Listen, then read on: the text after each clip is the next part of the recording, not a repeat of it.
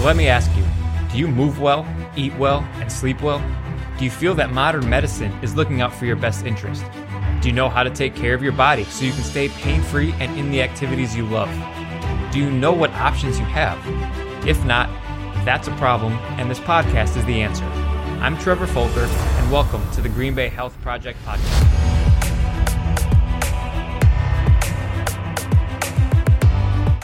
The Green Bay Health Project podcast is sponsored by Movement, Performance, and Rehabilitation, where we help the athletes and active adults move better, perform better, stay pain-free, and in the sports and activities that they love. We do this by focusing on their movements and optimizing their mobility, stability, and strength. Your body is your greatest tool, and when you move better, you feel better, and you thrive. So head to movementgb.com, that's MVMTGB.com, to learn how we can help you stay active and pain-free for life. What's going on, everyone? Welcome back to another episode of the Green Bay Health Project podcast. Today, I'm Trevor, and today we're going to be talking all things alcohol. And the reason I wanted to make an episode about this, obviously, I want the podcast to become more educational, so that more helpful tips that you can take away and apply to hit your health goals. But also, I recently completed dry January. I've also not had a drink since New Year's Eve. And I found it pretty interesting, one, how I feel, and two, as I started to do some deeper dives into this, all the things that alcohol has been doing, and really how, how unhealthy it probably is for us. Now, I want to be real clear on this. First and foremost, I'm not judging anybody. I love alcohol. I like my bourbons and my whiskeys and my IPAs and my wines. But it started to become an issue where I was falling back on it because of some things that were happened. You know, if you kind of roll with us, 2023 was pretty tough personally, mentally, and definitely physically. And what I probably realized 3 weeks into dry January was that I was really using alcohol as a crutch, basically, to help me through some tough times, or what I thought it was helping me through some tough times, and then falling back on it after stressful days, which is really ultimately not good. But that's how I was using it. And it took me 3 weeks of not having any alcohol to really realize that. And then I started to do some deep dives into all of it because I wanted to learn more, wanted to understand it a little bit better.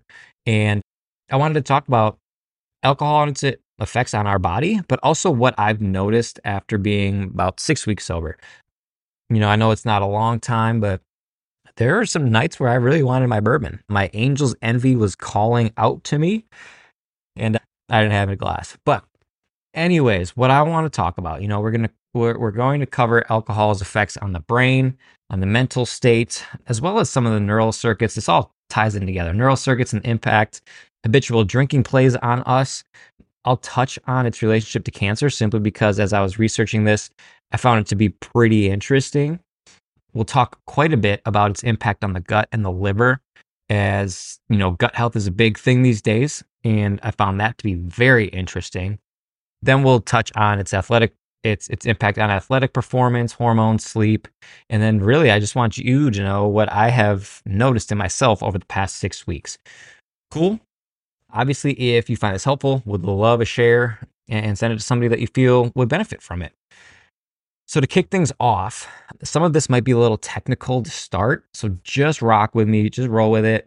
I promise you by the end it all comes full circle, but we need to understand how alcohol kind of impacts our body and how it's metabolized first in order to really understand its impact, athletic performance, how we feel, and all that stuff. So the first question I want to start by addressing is probably a common one, and that's, is low to moderate alcohol consumption harmful to us and particularly to our brain? Now, let's put a definition to low to moderate alcohol consumption really quick. For men, that is 2 drinks or less in a day, and for women, that is 1 drink or less in a day. For high amounts of alcohol, for men, that is 3 to 5 or more drinks on any day. or 2 to 4 on any day for women. Okay. So that low to moderate is what we're going to be looking at right now. And that's that 1 to 2 drinks per day. So does it impact? Is it harmful to our brain? Short answer, yes.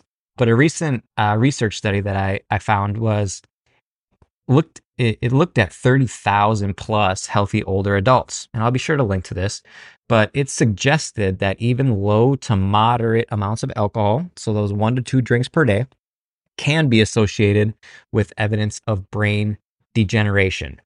Now, it should be noted that the study did not differentiate between drinking patterns. And what I mean by that is whether it was 1 to 2 drinks per night, or say if we're doing 1 to 2 for low, if it was 7 to 14 in one day. So whether you were having 1 to 2 drinks a night or you just went on a bender on a Friday or Saturday, the study didn't account for that. It just looked at this chronic intake of low to moderate alcohol consumption.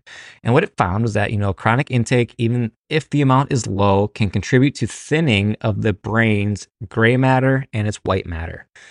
For those that don't know, gray matter really refers to the darker tissue of the brain and the spinal cord that consists mainly of the nerve cell bodies, dendrites, and synapses. Okay.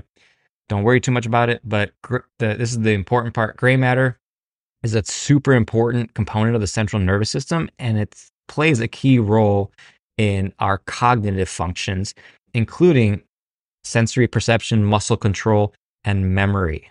Okay. It contains the majority of the brain's neuronal cell bodies, and again, is involved in information processing. Now, for white matter, on the other hand, it is in the central nervous system and really consists mainly of myelinated fibers. And all you need to know about that, the only thing I want to touch on is it serves as a communication network between different brain regions and the spinal cord. So it facilitates the integration of sensory motor, cognitive information, and really enables the coordination of movements, memory, and learning processes. Okay. So with all of that, low to moderate alcohol consumption has found to cause degeneration and all of that. So in your motor function, in your memories, in your sensories, or in your senses, and then obviously in your cognitive information.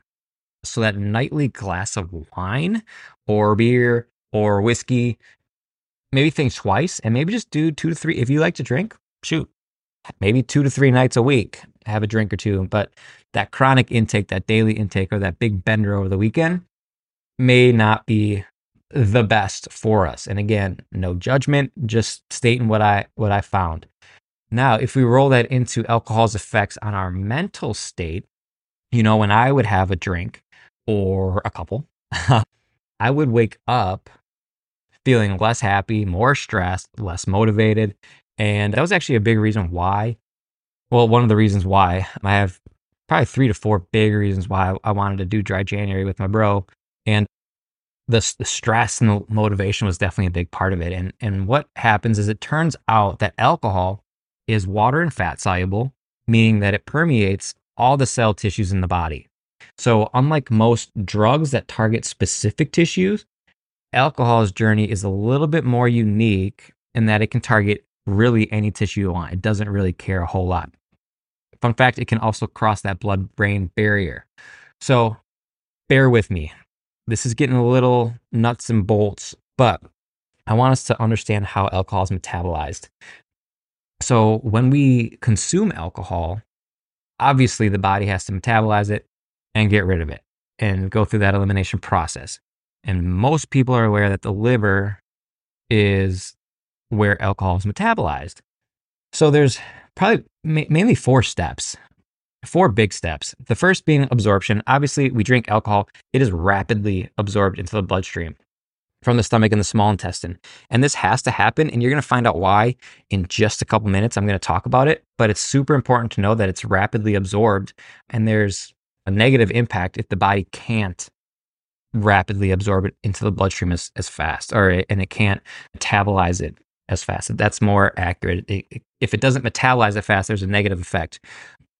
But obviously, the rate of absorption depends on various factors, including the presence of food in the stomach. Now, I'll probably mention this a little bit later, What was also interesting is food eaten before you'd have any drinks can slow down the absorption rate. But I personally loved my late night snacks after drinking. Pizza was actually my go-to. But what was found that if you drink first and then eat, that food doesn't do anything for the alcohol already consumed because that's already absorbed just because of the rate at which it's absorbed into the bloodstream. So food eaten after alcohol doesn't necessarily sober you up faster. However, if you were to drink and then eat and then have more drinks, it will impact that second round of drinks and decrease the rate of absorption for that. I thought that was super interesting because everybody wants to sober up, but really that late night snack, all it does is really turn into fat because your body has to metabolize alcohol and it prioritizes that metabolization first. Then the second step is once it's in the bloodstream, it's distributed throughout the body, affecting various organs and tissues. Again, it doesn't necessarily care what it targets, it just targets things. And then the liver is the primary site for alcohol metabolism. Bear with me, big words. The enzyme alcohol dehydrogenase converts ethanol, that's the type of alcohol that's in the beverages, into acetaldehyde. Acetaldehyde is then broken down into acetate by another enzyme called aldehyde dehydrogenase. Okay. And then acetate is eventually converted into carbon dioxide and water, which are the harmless byproducts that the body can eliminate, which leads us to the last step, and that's elimination. So carbon dioxide is expelled obviously throughout the lungs as we exhale, and water is excreted through our urine and sweat. So I think it's just important to note that the rate at which alcohol, again, is metabolized can vary among individuals, and the liver can only process a certain amount of alcohol per hour. Now, don't quote me on this, but I'm quite positive that it's 0.025 that can be processed per hour. So that's essentially one drink. That's where the whole, one drink per hour, if you want to, have drinks, but be able to function and drive and all that good stuff. But it's super interesting. So what I had alluded to before is that if this conversion doesn't happen fast enough, acetaldehyde can build up. Okay. Remember that acetaldehyde is what is ethanol is converted into. Sorry. And if that conversion doesn't happen fast enough, acetaldehyde builds up and it causes cellular damage, especially to the liver. Okay. But that cellular damage is pretty important because now we have cellular damage, but alcohol can also impact us at a neural level. And, alcohol is a poison. We all know that. But that alcohol-induced poison can disrupt neural circuits. And this disruption can lead to more impulsive motor behavior and altered thought processes. Have you ever had a couple of drinks and all of a sudden you felt like you were untouchable? I know I have, going out in Milwaukee back in the day, there were plenty of times where I felt untouchable and I would have impulse behaviors happen, definitely altered thought processes. I think everybody's, you can't recall things, you don't remember what you've said or conversations and all that good stuff. So alcohol obviously impedes or affects all of that. However, what's really interesting about this is that regular drinkers or those with a genetic predisposition to alcoholism might feel energized and good for extended periods of time, which then sets the stage for wanting more, right? But the more frequently someone drinks, the more our neural circuits kind of go through a change. And that change is while we are intoxicated, we have habitual and impulsive behavior. But the neural circuits that are in charge of that habitual and impulsive behavior can change basically long term when we're sober. So even individuals who only drink on the weekends, instead of just having 1 to 2 drinks per night, if you only drink on the weekends, you can experience modifications in these circuits. And it makes it more habitual and impulsive when not drinking. So if you feel that your personality might have changed a little bit, you have some differences going on there, that can be from chronic alcohol intake, which I thought was super interesting, that what you feel under the influence can definitely impact how you feel on a day-to-day basis, like no brainer, right? But it has these chronic neural changes that happen in your brain, in your body. So I do want to state that when I found this is that there's if you decide to do something like a dry January or not have a drink for a couple of months, these neural circuits can almost reset, so to speak, and revert back to their original state. It just depends on not drinking and if you choose to do so, which I thought was good. You know, you don't necessarily want irreversible damage. Never a good thing. I was actually kind of worried as I was going through this that, you know, the past year, I would say I probably had a drink almost every night, and that some of this stuff would impact me a long term. But what I'm finding is that there's a lot that we can do and a lot that can be done, which is also really good. So now let's keep plugging along. I know that when I've indulged, I've experienced intense brain fog, not only when drinking, but like throughout the week or the days. Obviously, I have felt bloated. Like I said, late night snacks, always had it. And I just honestly overall felt shitty. I didn't feel like myself. I've lost my sense of purpose and drive and motivation and all of those things. And, you know, over the past 6 weeks, I've seen some of that come back, which is really cool. But my gut is still pretty jacked up. And that's likely due to this relationship between the gut, liver, and brain axis. And what that is it runs from our throat to the end of our intestines and then communicates to the brain, mainly through neurons that we've already talked about, particularly the vagus nerve, and chemical neural signaling to our liver, which again is the first site in which alcohol is broken down. Then the liver will also communicate with the brain through chemical and neural signaling. So when I was going through this and deciding what I wanted to talk about and what I didn't, why I feel that this all matters. Gut health is obviously a huge talking point these days, and the importance of maintaining a healthy gut is instrumental to our overall health, right? And with me, I know that my gut's jacked right now. I feel bloated. There's other things going on that TMI type of thing. But I do believe it's from the drinks and then what I would eat afterwards. I mean, I ate terrible as well. But so people who consume alcohol in any amount are disrupting the gut microbiome. And what alcohol specifically is doing within the gut is it's killing a lot of the healthy gut microbiota. And because, as stated earlier, alcohol doesn't care which bacteria it kills, it just goes after anything. So that healthy gut microbiome is super important, but it's being destroyed basically by the alcohol consumption. Now, at the same time, the metabolism of alcohol in the liver is pro-inflammatory, which causes inflammatory cytokines to be released. And now what does that lead to? Well, leaky gut. And I know that we have other information out there. We have other podcast episodes, a couple that come to mind right away. I believe we talked with Megan Van Pay about leaky gut in a couple of her episodes. And I know we have others that have talked about gut health. And it's super important. It's also super interesting to me. But if you want to learn more about that, definitely check out those episodes. But as a quick review, leaky gut's simply a condition that occurs when the lining of the small intestine really becomes more porous than normal. And, you know, in a healthy gut, the lining of the small intestine becomes or acts as a barrier, allowing nutrients to pass through into the bloodstream while preventing harmful substances. I really struggle with that word, substances, such as bacteria, toxins, and undigested food particles from entering. With leaky gut now, those tight junctions between the cells of the intestinal lining become compromised, which allows unwanted substances, usually undigested food particles, to pass through the intestinal wall and into the bloodstream. And what this then does is it triggers an immune response as the body recognizes these substances as foreign invaders, leading to inflammation and other health issues. Now, because of leaky gut, all of these bad substances can get into the brain.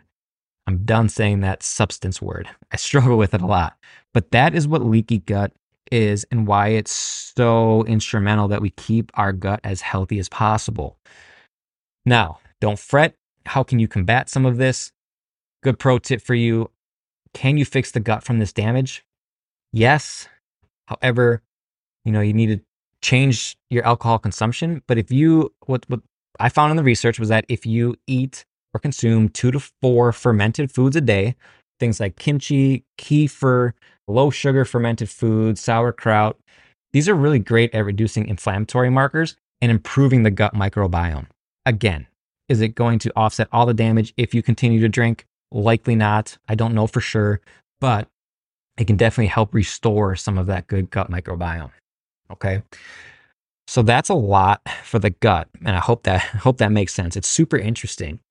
But that leads us into alcohol and cancer. Now, cancer, I'm going to preface it with this. What I'm going to say isn't going to change I'm not saying that this is going to completely offset our risk of getting cancer. Cancer impacts everybody, has hit our families, friends. We have a very close friend battling it right now. And it's a very touchy subject, but it's so prevalent that I wanted to include a little bit about alcohol in here. And again, I'm not saying that this is going to eliminate your risk of cancer. These are just some things that alcohol does that increase our risk, and then a couple of things that we can do to try to offset some of our alcohol consumption. Okay. So alcohol and cancer, there is an association with a significant increase in cancer risk, particularly in breast cancer. Okay. Again, there is a relationship with one another, and it's proposed to be anywhere from a 4 to 13% increase in risk of breast cancer for every 10 grams of alcohol consumed. Now, what does 10 grams of alcohol look like?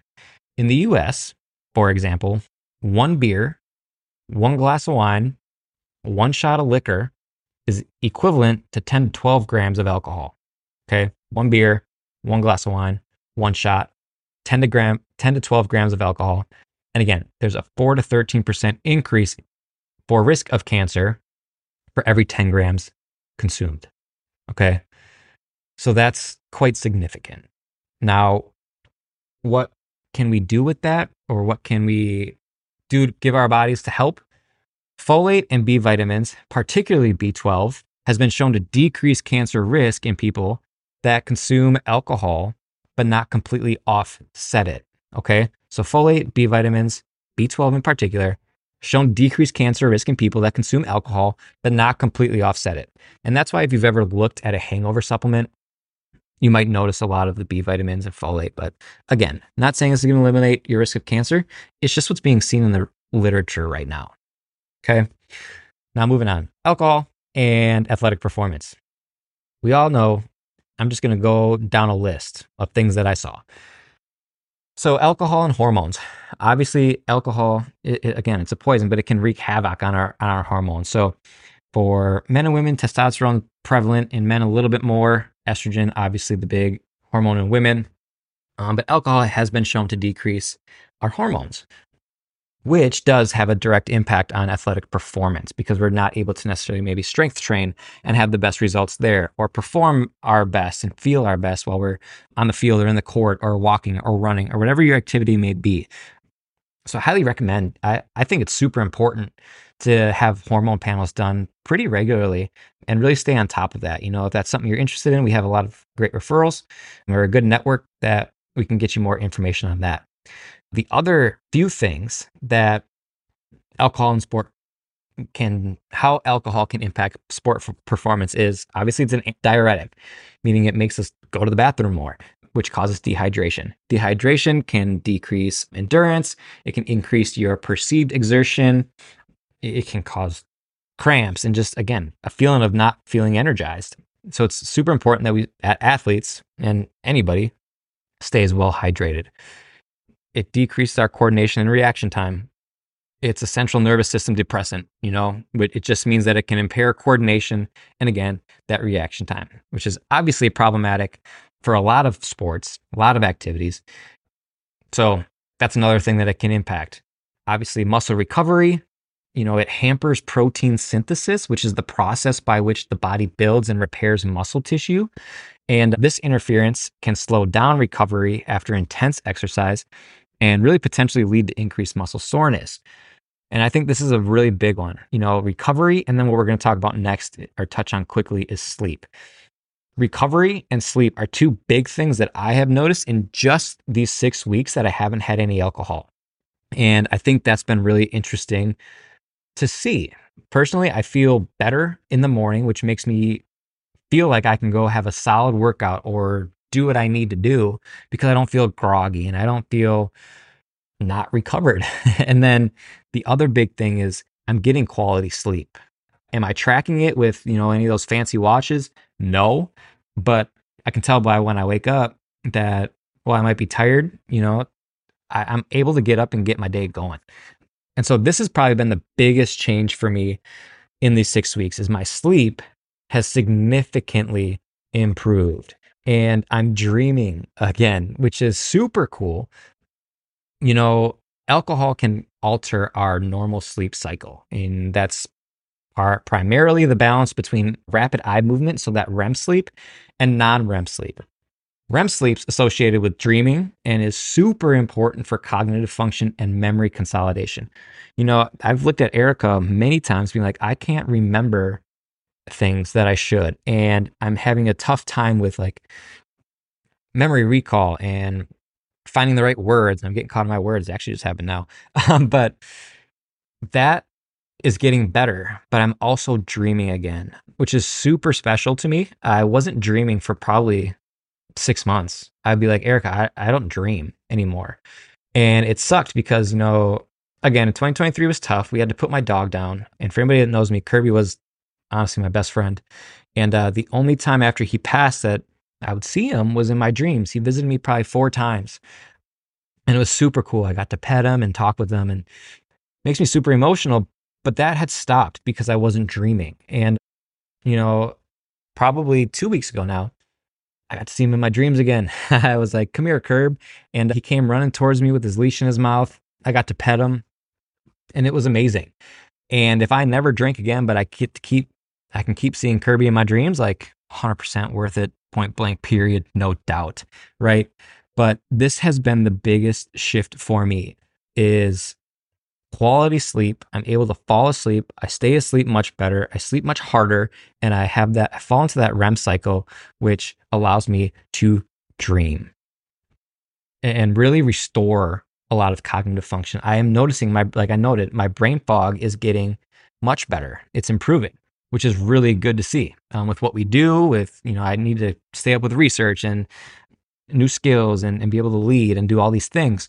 And I wasn't able to do that efficiently just because I wasn't sleeping well, to be completely honest. The alcohol, and then, I would drink it to fall asleep, but that's not a good thing. It's not going to help you do that. So that REM sleep, very important. Alcohol can also increase night sweats. It can increase snoring and sleep apnea, but it can also increase delayed onset of REM sleep. So while it initially suppresses the REM sleep, there can be a rebound effect in the second half of the night, leading to a more rapid onset of REM sleep. And this can contribute to more vivid dreams. However, it typically wakes you up much more frequently. Okay. We already talked about its effects on hormones. The caloric impact, alcohol is empty calories, doesn't provide any value.